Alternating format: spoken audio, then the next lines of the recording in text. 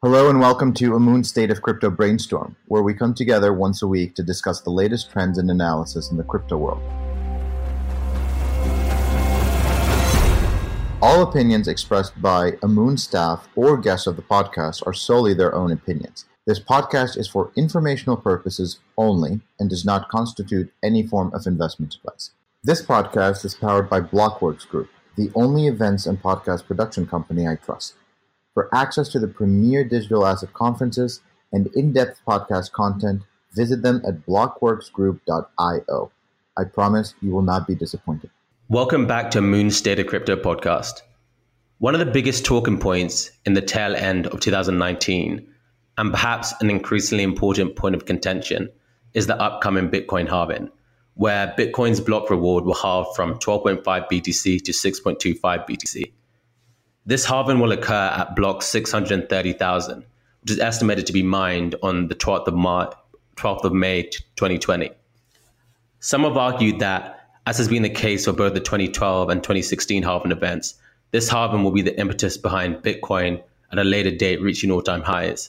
But believers in even the weakest form of the efficient market hypothesis would be skeptical of this claim. In addition, there's been a lot of great research done to understand the economic implications of these halving events and consequently Bitcoin's finite supply. Today, I'm joined by Hansen and Rahul from the Amun team, and our external guest this week is Hasu, one of the best known researchers in the crypto asset industry from his blog uncommoncore.co and his work at Deribit Insights. Hasu recently published a research report titled A Model for Bitcoin Security and the Decline in Block Subsidy with James Prestwich and Brandon Curtis, which helped formalize a model for better understanding Bitcoin's economic security to understand the impact of Bitcoin's decreasing block reward. This report is a great way to better understand the implications of the upcoming halving and will be a focus of today's discussion. So without further ado, let's dive right in. Hasu, I think probably the best way to start this conversation is, before we get into Bitcoin halving and kind of the economic impacts of that, if you first kind of explain what got you into crypto, what got you into Bitcoin, and then a bit more about what you currently do within the space. Hi, yeah, thanks for having me. I've been in the crypto space for a bit more than 2 years now.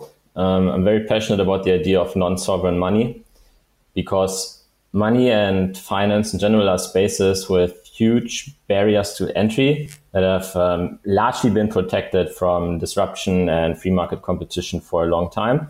And I'm just genuinely curious what the free market can do with them. But I also see how these barriers to entry, they exist for a very good reason and they are very hard to break. So I agree with Satoshi when he says that the only way to compete with the large banks and government control over money is to create a distributed system that cannot easily be shut down. So I've been infected with this idea for over 2 years now, and my goal is just to learn as much as possible. And I found that writing about my thoughts has just helped me tremendously as a sort of feedback loop. Basically learn about something, write it down, teach it to myself, and then publish it and, get feedback from other people on these ideas. And it's just a tremendous way of learning. So writing a blog was a very natural way of doing this. I later joined forces with Suzu, who runs a prop trading firm based in Singapore. So we talked every day pretty much. We share all of the same interests and have great conversations. And then we just started writing a blog post together. And Sue also went with me to Deribit Insights. So we now write the same blog that we wrote before for Deribit, which is the largest crypto options exchange. Okay, thanks for that. I think it's especially interesting because I guess when you think about our audience and who listen to this podcast, it probably can be split into people that are very in the know about crypto, and the vast majority of them, I think, would be very familiar with your kind of work. Because as I said, you're probably one of the most well-known researchers in the space.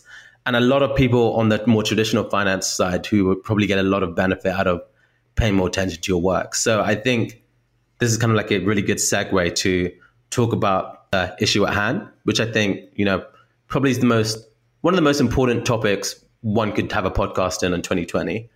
And so I guess the best way to start talking about the Bitcoin halving is to really set the scene for what role Bitcoin mining and the Bitcoin block reward plays in the economics of Bitcoin.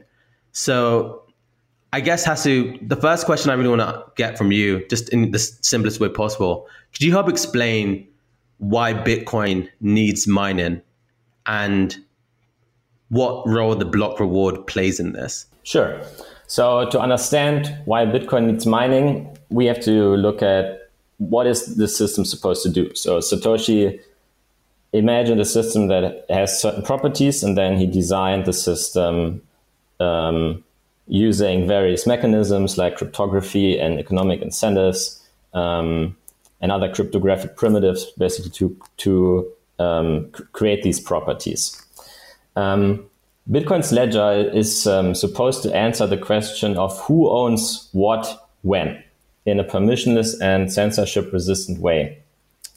And as alluded to earlier, the who owns what part of that question is pretty much solved with asymmetric key cryptography, because any coin is controlled by a private key, and only the owner of that private key can spend the coin, and anyone else in the network can basically easily verify that this is correct, that when a coin has been spent, that the private key was used for that. But the second part, the when, this is extremely difficult and has not been done before Bitcoin in a distributed way. Why is that the case? Establishing an order of transactions is necessary if you want to prevent people from spending the same coin multiple times, right? This is called double spending. You can easily do this on a central server, but Satoshi wanted to avoid that, right? And I have a quote prepared. Satoshi said, "Governments are good at cutting off the heads of a centrally controlled network like Napster, but pure peer-to-peer networks like Gnutella and Tor seem to be holding their own." So that tells us a lot about his thought process. He wanted a distributed way to do timestamping, pretty much. And your intuition would say, when you have two transactions floating around in a network and you're a node in that network, you just use the first transaction that you see as valid and the second one as invalid. You just ignore it. But the problem is, in a distributed system, there is no such thing as a globally consistent first. What one node sees first, another node might see second, and there's just no way for them to come to any consensus about which actually came first. So we needed a mechanism to come to agreement about which of two transactions really came first. And it doesn't matter which one, as long as we all agree. And the solution that's also laid out in the Bitcoin white paper is a distributed timestamping server. In Bitcoin, nodes can vote for state updates by appending blocks with new transactions, and validity rules ensure that transactions can't be double spent in the same blockchain. That is what we already talked about. And the voting power is based on computational power, so hashing power, just computers hashing the same thing, or just publishing hashes, right? To do these kind of computations are costly, and the Bitcoin network pays them to do this. They get paid to vote in the native unit, which is Bitcoin. And this signal that they release, which transactions came first, that is followed automatically by all the other nodes in the network. So there's basically a history that has a certain number of votes behind it, votes in the form of hash power, and the other nodes just follow it. And if they previously followed an old state with less votes, then they abandon that and switch to the new one. That kind of mechanism is necessary because not all nodes are online at the same time, right? So if you download a new node and sync to the blockchain, then you must be able to basically catch up to what is what is the latest version of the blockchain. So you see everything that everyone else sees and you agree.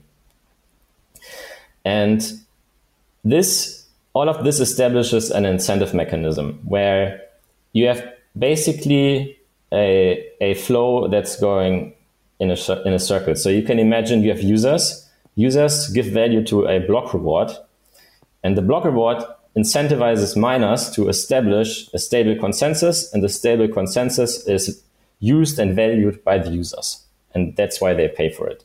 So you have this very organic flow there.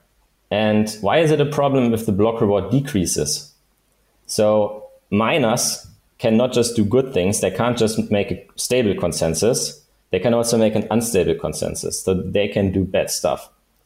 And anyone can be a miner. So the logical conclusion from that is anyone can do bad stuff in Bitcoin if they want to.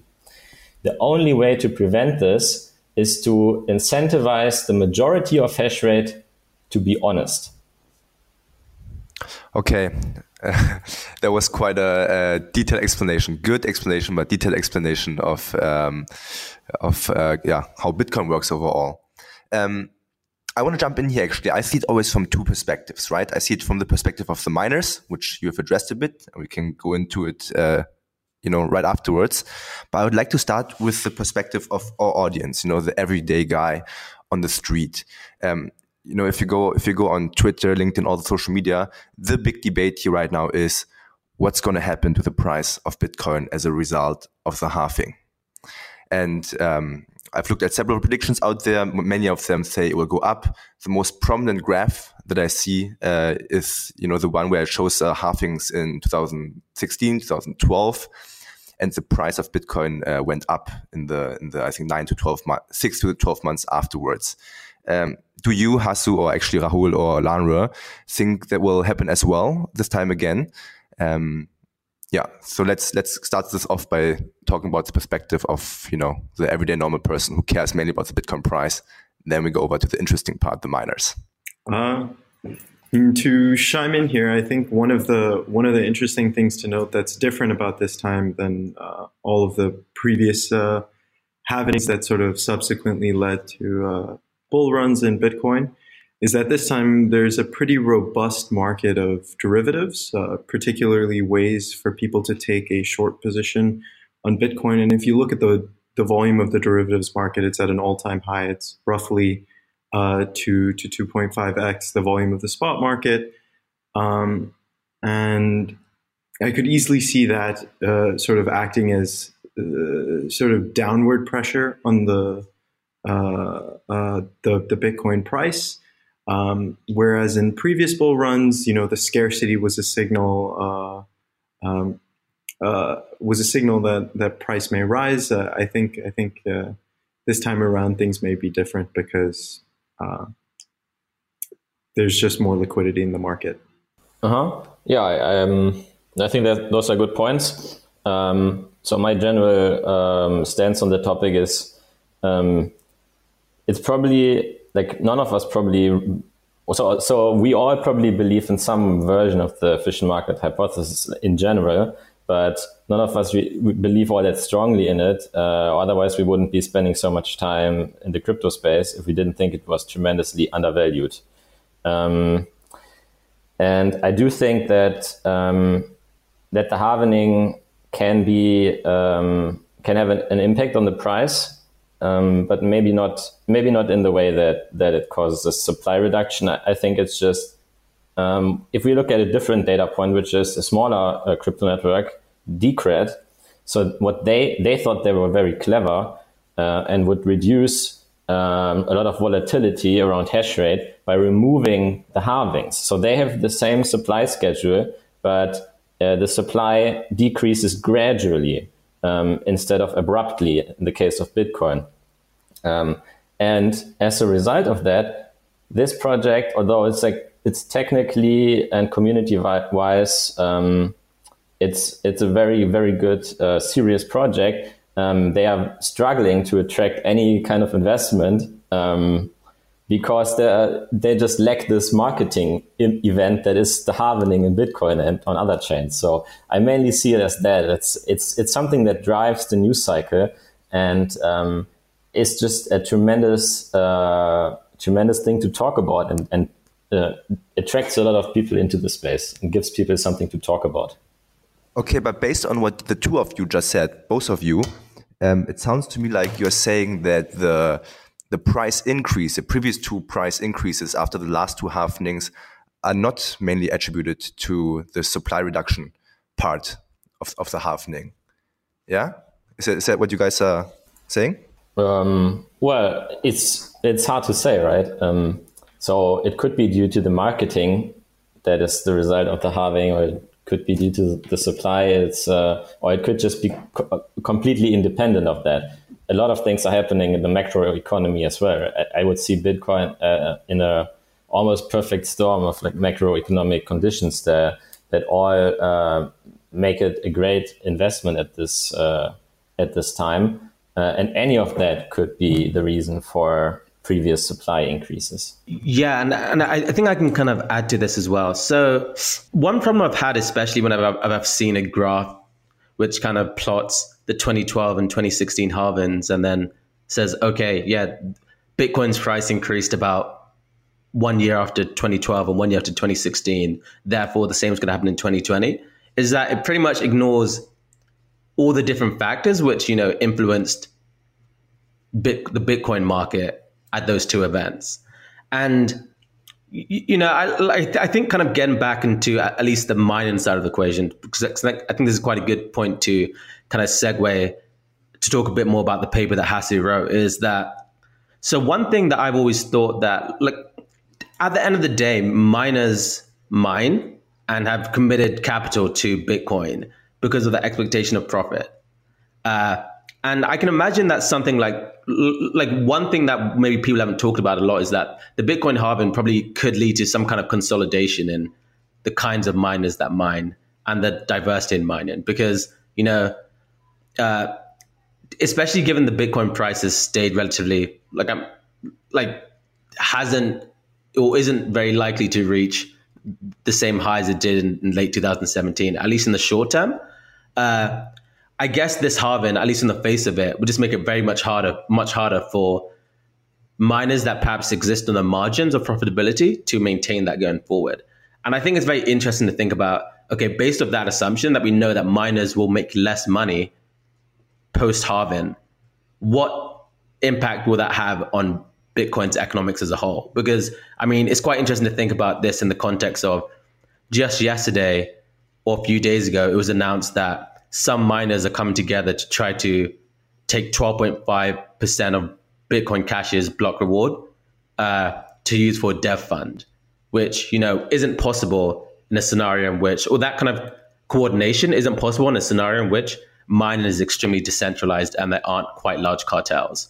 So I guess there are the arguments that if you think about the kind of the second order impacts of something like the Bitcoin halving, especially when you consider what effect it could have on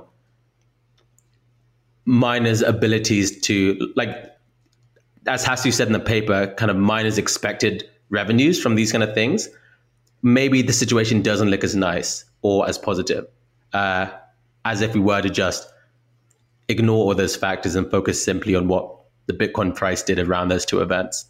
Yeah, I mean, I totally agree with you, Lara. I'll let you jump in a second, Hasu. Basically, it's like, imagine the four of us have a business.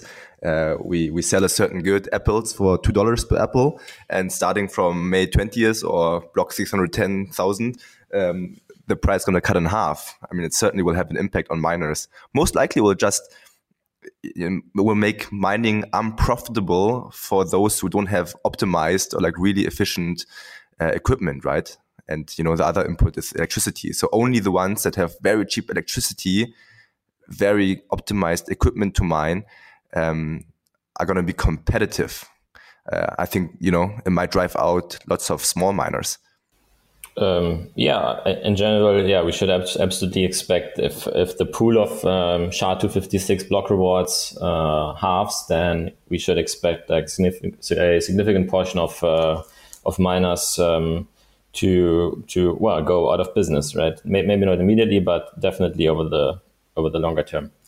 And the reason for that is that where you can see mining as a sort of dollar auction, right? So if $1 is auctioned between miners in an efficient market, which mining definitely is an efficient market, then you can expect the miners to expend up to $1 to earn this reward of $1, right? Maybe they spend like 99 cents, right? If they would spend more, then some people would just stop bidding, and if they spend less, then more people would start to bid. So we know that there's always an equilibrium between like the reward and the hash rate. Do you guys think that, miners earn the block reward, but they also earn a transaction fee? I'm not sure how much of the total money they get is a transaction fee. I think very little. But do you guys think there will be a spike in transaction fees to somewhat offset the, missing 6.5 Bitcoins you get per block? I think that would be really unlikely. So, by the way, transaction fees are around 2% of the block subsidy right now, or 2% of the overall block reward right now. So they would have to jump by a lot to make up for that. But mainly, I think that's very unlikely because there's just no mechanism to incentivize that kind of race. So people pay transaction fees to basically pay for priority when the market for block space is crowded. So then you want a bit more than the other people to get in, and they don't get in, right? And this has really nothing to do with how much security Bitcoin needs. How much security Bitcoin needs and how much money miners need to make is not present in that equation. It's just how much is priority in the block space market worth to me right now? And the answer right now is it's worth nothing, because blocks are never full and haven't been full for like 1.5 years. And there are basically almost no fees at all. And I think it's unlikely that's going to change, because you can see security, or like the kind of like the stable consensus that we talked about as a common good. Everyone wants it, everyone benefits from it, but nobody wants to pay for it. And it's always better for you as an individual if others pay for it and you just consume it. And the reason for that is there's just no way to exclude someone from using it, other than if the blocks are actually crowded and you don't get in, then you pay for priority. But you don't pay to create that good; you just pay to get in, and there's just a very big disconnect. And it's not really clear how the incentives of all that will shape out. Yeah, and I think that brings up quite an interesting point. So, like often, at least I've done this, and I guess a lot of the discourse in the space around this particular issue has done that, of conflating kind of the role of the block reward, as you've said, to ensure the well ordering of Bitcoin's blockchain going forward, and the role of the transaction fee for allocating block space efficiently. And obviously those are quite different concerns and should be treated quite differently. It's quite interesting because even looking back at, I don't know if you mentioned it in your research paper or another, but even Satoshi kind of conflates the two, or not explicitly, but kind of implicitly, in the fact that he kind of hand waves the issue of the decline in block subsidy and the effect it will have on economics by saying that in the long term, transaction fees can replace block rewards, and doesn't really address the issue, much further from that. And I guess at this point, since there's so many things we can talk about in regards to what effect a decline in block subsidy can have, maybe this is a good point to kind of start talking a bit more about your paper in particular. Because in the way that I see it, you can kind of separate the paper into two halves. So the first half kind of formalizes the economic incentives which ensure that Bitcoin works the way it does. And the second half kind of talks about some of the issues associated with the decline in block subsidy. So it would be quite interesting, Hasu, if you could, in the simplest way possible, describe the first half first and explain how Bitcoin's economic incentives work to ensure that Bitcoin works. And then we can start talking a bit more about the decline in block subsidy and what some of the solutions to that problem could be? Sure. So yeah, we already covered part of the first half. The first half is pretty much how Bitcoin works, what are the goals of Bitcoin, and what are the mechanisms to reach these goals. And so we already established why Bitcoin needs miners, but we didn't really cover so far why are we actually concerned that if we don't pay miners enough, that something bad will happen. So we give miners this ability to state the change the state of the blockchain, and they can really do two things with that. They can rewrite the chain, for example, to make double spends, or just to undermine the stability of consensus with frequent reorganizations of the blockchain, frequent rewrites. Or they could just stop writing the chain altogether, which would be a form of censorship or denial of service. And they can do this either for like groups of people or groups of transactions, or even for the network as a whole. And we have to ask, miners have to ask themselves, they have this hash power, and they can either point it at the tip of the chain and mine in like the way that the users want. They just process transactions based on who pays the most fees, and they always mine on the tip of the chain. Or they can use their hash power to do something else. Maybe they make double spends, or maybe they take a large financial bet against Bitcoin, the value of Bitcoin, and then they just make a complete denial of service of the network. Nobody can get any more transactions in. So that's also possible, right? And that would certainly undermine public trust in Bitcoin. And if the block reward, which is basically how much Bitcoin spends to secure itself, or how much users spend to secure the network, if that gets really small compared to the network value, which is basically how much Bitcoin as a network is worth to users, then we could get into trouble, in my opinion. Actually, I have 2 points here to add. The first one is, I mean, now we established the transaction fee paid is a minuscule amount of the money that miners earn. So if we extrapolate from the upcoming halving to the last block ever, when like there's no reward anymore, what's the incentive then for miners to do something? Mm-hmm. That's my first question. And the second question would be, do you guys think that Bitcoin now is, the miners, let's say only the efficient miners stay there, the big miners, probably there's more centralization there, or definitely actually. So the likelihood of attacks is going to increase as a result of the decrease in centralization. I would maybe answer the second question first, because I think it's a common misconception that Bitcoin basically assumes an honest majority at all times, or that Bitcoin is somehow in trouble even if one guy controlled all the hash rate.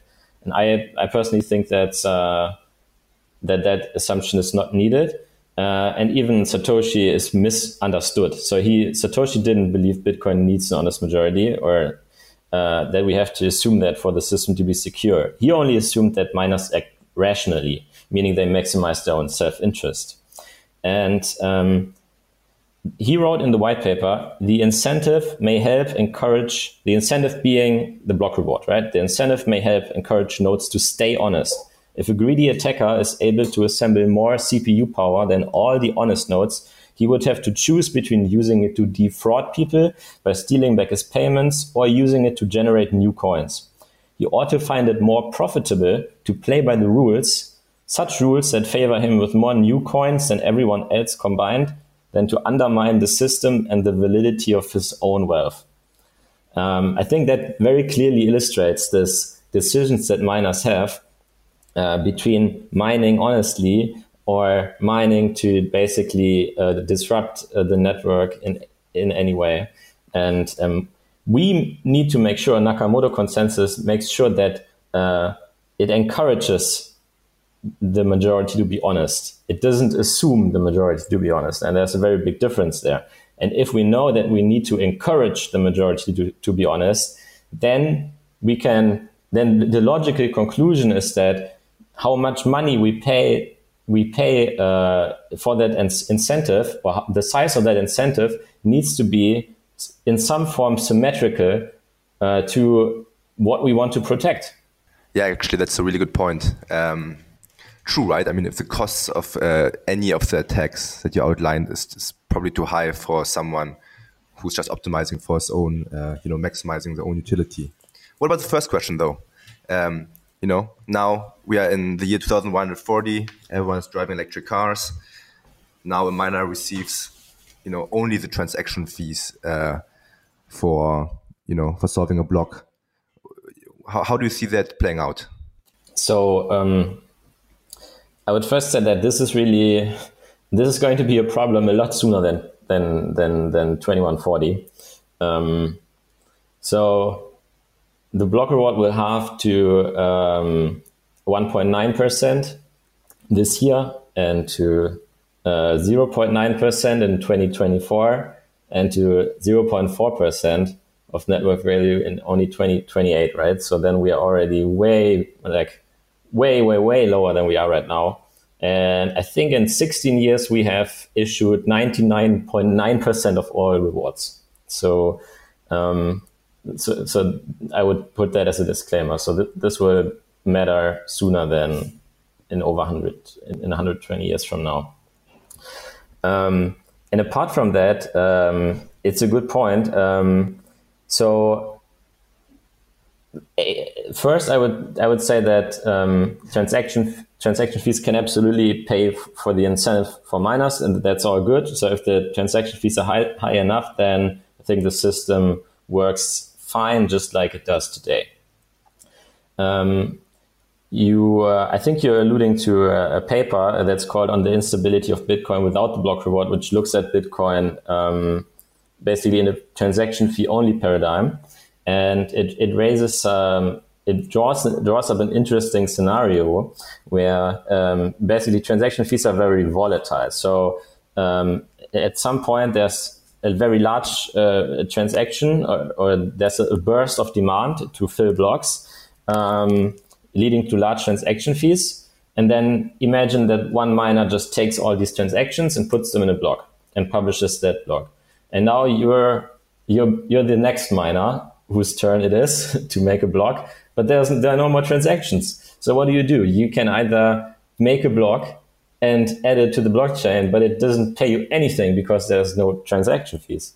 Or you could basically reorganize the block of the previous miner and take his transaction fees, right? What they conclude is that there might be some volatility around the tip of the blockchain where miners fight for transaction fees.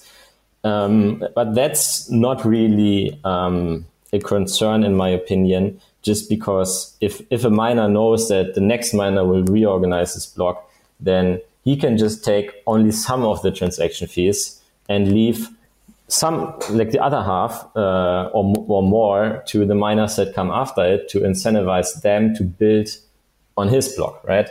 So I think the big concern is that transaction fees won't be high enough. But other than that, I think the incentives of that look fine. That's very interesting. I mean, on that note of talking about transaction fees not being high enough to sort of make this cost effective for miners to continue mining in an honest manner.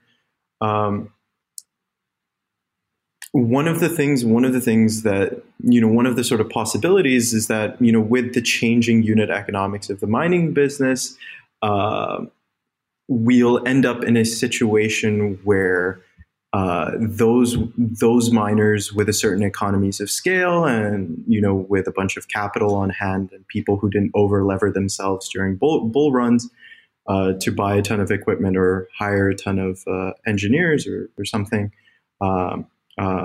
those miners whose unit economics are sound in this sort of new halved landscape, those miners will consolidate and they'll be able to collude. I'm curious what the group's thoughts are on the possibility of increasing centralization of miners and their abilities to collude with one another, as opposed to sort of the case which you had brought up earlier, where they sort of, they reorganize the previous miner's block, which is really scalping off of someone else, another miner. What if they were to just collude to take almost a fixed transaction fee per block? Do you guys think that's possible? So yeah, you're touching on a solution to this problem, right? That transaction fees might not be high enough, at least in the eyes of the miners. And this also goes back to what we discussed earlier, that the block reward and the basically the incentive that pays for stable consensus is a common good, and common goods are by definition non-excludable, and that's why they are common goods, because anyone can use them, and there's no way to exclude anyone from using it. You're absolutely right that a majority of hash power could make block space excludable basically by taking a minimum fee. That's definitely possible. Yeah, it's interesting because the sort of catch-22 of that scenario is you get this hyper, I wouldn't say efficient, but rather a very convenient fee market, at least very understandable from a retailer's perspective. But then you also get, as a trade-off, you have this increasing centralization of Bitcoin. And then at that point, what does Bitcoin even really mean? Is it no different than a centralized fiat currency? I would also add to that it's absolutely not clear that such a scenario would be stable among miners, right? So one thing to note is that if the majority of hash power forms a stable cartel, then yes, they can put a lot of rules into place, especially regarding other miners, because they could just. And we see this right now with Bitcoin Cash, actually. I would encourage you to check out an article that I just published today on this developer text that was established in Bitcoin Cash. This is basically a miner-activated soft fork. And it means that, basically they make the rules stricter. So some transactions or some blocks that were previously valid are now invalid. But it's backward compatible with old nodes. In this case, miners could make such changes like over the heads of the users, in a sense, by just threatening to just ignore all blocks made by the minority, the hash rate minority, and they can do that because being the majority, they know that their chain will always grow faster in the long run. And even if the minority gets 1, 2, 3, 4, 5 blocks in a row on the blockchain, we know that statistically speaking, the majority will overtake them at some point, and then all the minorities' blocks will be reorganized and will be orphaned.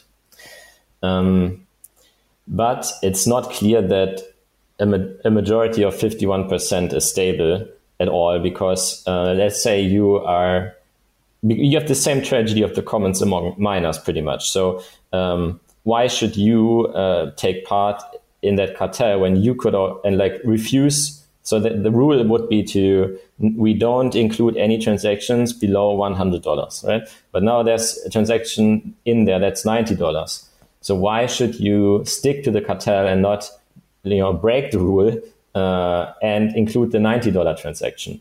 That's quite fascinating. I think the analogy of kind of this majority miner group kind of censoring a minority miner group is very similar, in my head at least, to the analogy of kind of a casino in its house against a gambler. In the long run, the odds are always in the house's favor, but then you bring up this interesting point where why does this majority group continue to collude with each other? Why don't they cheat? I mean, just sort of with no mathematical or economic grounding necessarily, I just would imagine that in the long run, it seems like colluding with each other and continuing to maintain stability would maximize their profits? Do you not think that would be the case, or do you think it would manifest itself differently? Like the benefit from cheating would outweigh the benefit from being in this kind of harmonious collusion? I think that's basically classic prisoner's dilemma, where yes, basically the collective payoff for everyone would be higher if they cooperated, but it's for any individual miner, the incentive to cheat is just larger in the short term. So yeah, I don't think it would be stable.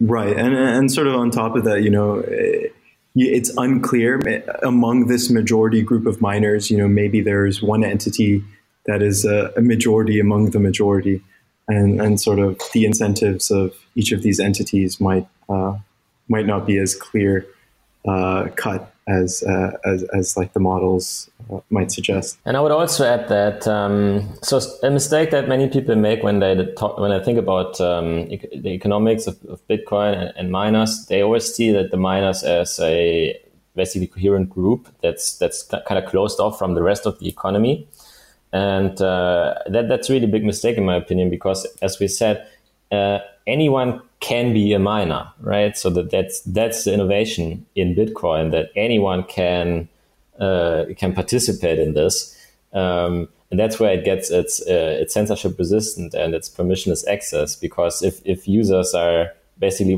want to pay more for someone who makes better updates, then they can pay more, right? Just this what the transaction fees kind of put in question is, what is the mechanism for users to coordinate, to fund this kind of system? Yeah, definitely. I see exactly where you're coming from. It is a interesting dynamic, and to black box crypto from the rest of the economic world is just too much of a mistake, because this is all money at the end of the day to these mining businesses. I mean, on that note, I'm sort of curious. I mean, we're all here because at some level we believe this technology will work.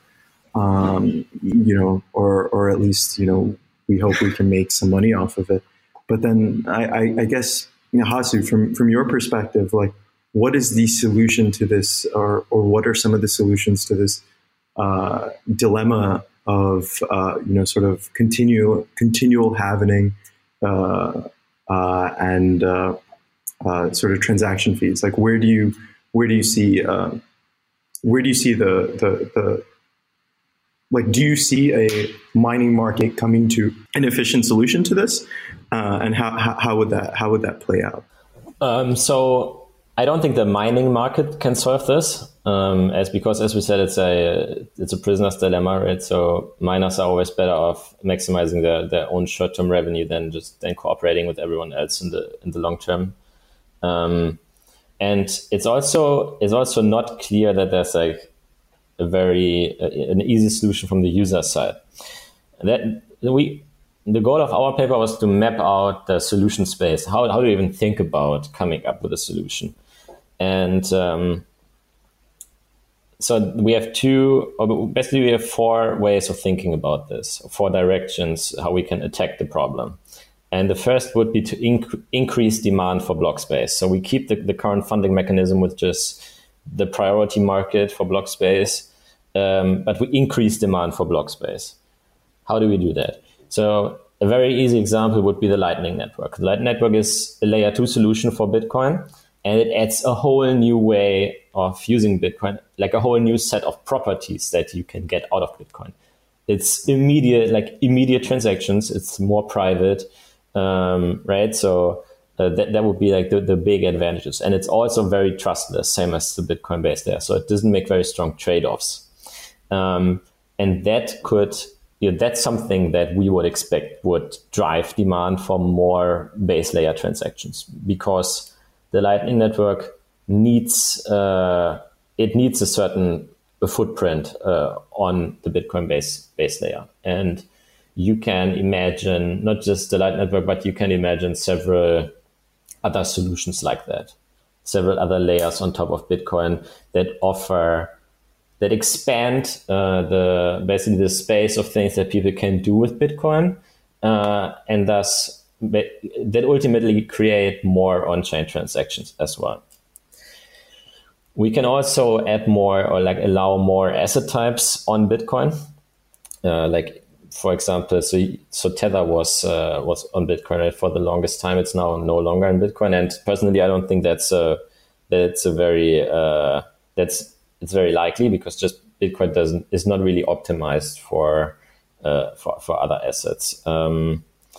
We can incentivize or make it easy for other networks, other companies, and so on, basically to use Bitcoin as a security anchor for their hash data. We can make better smart contract functionality to enable, let's say, covenants or better multi-signature, all that kind of stuff. Just make Bitcoin transactions more useful to drive more demand. That would be the first one. And we can also tackle basically the priority market from the other side, which is let's lower at the same time the supply of block space, right? Because the transaction fees this is the point where demand and supply meet. So we can either increase demand, or we can lower supply, or we can do both. And block space we can lower either manually, or we can also do it automatically, but in a non-discretionary way, by introducing something that we called adaptive or elastic block size. In this proposal, the block size would adjust downward. It could not adjust upward beyond the current cap for block space, because there are very good technical reasons for that limit to be in place. But it could adjust downward, so there's never any excess space, right? It would look at how many fees were paid in the last, let's say, 100 blocks or the last 5 blocks, and then it would adjust downward to remove excess block space and thereby create fee pressure. Those would be the first two. Are there any questions about those? So no questions off the top of my head, but it's quite. I do think it's quite interesting when you talk about an elastic sort of block size. Sort of what you're implying is miners are, sort of baked into the protocol almost. There's like a moving average of how many transactions have filled the last 100 blocks, and they're using that to determine the size of the the next incremental block. I mean, do you think that something like this at a protocol level would be feasible within the Bitcoin network? Do you think this is something that could get passed? Oh yeah, I personally think it's very likely that we will get this, just because it's a solution that only applies in some cases, but in the times or in the situations where it doesn't apply, it doesn't do anything bad. So it's kind of a free roll for the network to adopt this. There's just at least as far as I know, there are no negatives to this. It's better sometimes, but never worse, because pretty much everyone agrees, and everyone I talked to from the developer community agrees that Bitcoin needs the incentive. It needs a sufficiently high block reward to be secure. And this is kind of a backup solution for times where the fees are not high enough. So we can at least drive them a bit higher, even if this is not our only solution. If a certain consensus can be achieved by the stakeholders, I could definitely see something like an elastic block size taking shape as well. I mean, the initial point that you brought up of sort of almost having multiple layers to incentivize more base layer transaction volume and sort of a smart contract system, that almost seems leaning more on the Ethereum end of the spectrum. And I wonder, just almost at an ideological level, if the Bitcoin community could ever get to the point where they'd be willing to succumb and say, yeah, we're in fact building something much like Ethereum. What are your thoughts on sort of Bitcoin eventually becoming something like Ethereum in the event that there isn't an elastic block size implementation? I think there's basically there's no connection between the elastic block size and Ethereum. So you can bid this on Bitcoin today. It's no problem. You don't need any more smart contract functionality for that. The big difference between Bitcoin and Ethereum when it comes to smart contracts is Ethereum is stateful, so it has a global state, and Bitcoin in Bitcoin state only exists locally. So Bitcoin is stateless. It has basically a very simple scripting functionality, right? And I don't think that is ever going to change, or that should change. So I don't think there's any connection to the elastic block size, and I don't think that Bitcoin will ever be stateful in terms of its smart contract functionality. So there are a lot of ways you can make Bitcoin smart contracts more useful. Without making them stateful, in my opinion. So governance, for example, would be something that almost every developer wants. Then you have basically you need some changes for L2. L2 is a new form of payment channel that could make the Lightning Network much better. That's something that's very likely to make it into Bitcoin at some point, in my opinion. I just think that there are some things we can do to make Bitcoin smart contract functionality better without making it anything like Ethereum. Just to jump off what you just mentioned, Hasu, I actually think that was a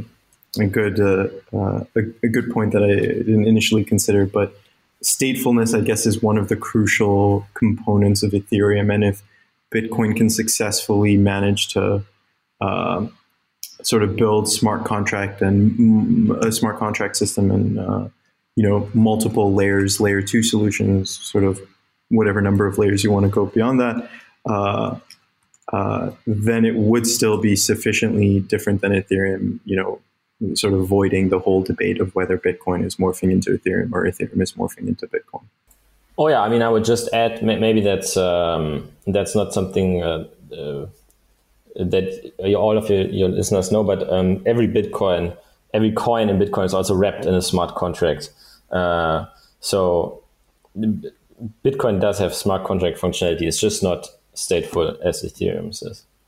But you can define all kinds of spending conditions for Bitcoins as well, like multi-signature, like time lock, and stuff like that. Maybe on a light note, a fun question, personal question for me. A room in my apartment is free now. I don't pay electricity. In light of the halvening that's coming up, Hasu, do you think it's still worth it for me to get some mining equipment and mine Bitcoins? When your electricity is free and you think you can get away with that, then sure. No, awesome. Okay, it was awesome, to speak with you guys. Very interesting topic. Special thanks to you, Hasu, as our special guest. We look forward, maybe in the coming weeks after the actual halvening happens, we could sit together again to see, if the things that we said actually happen or not.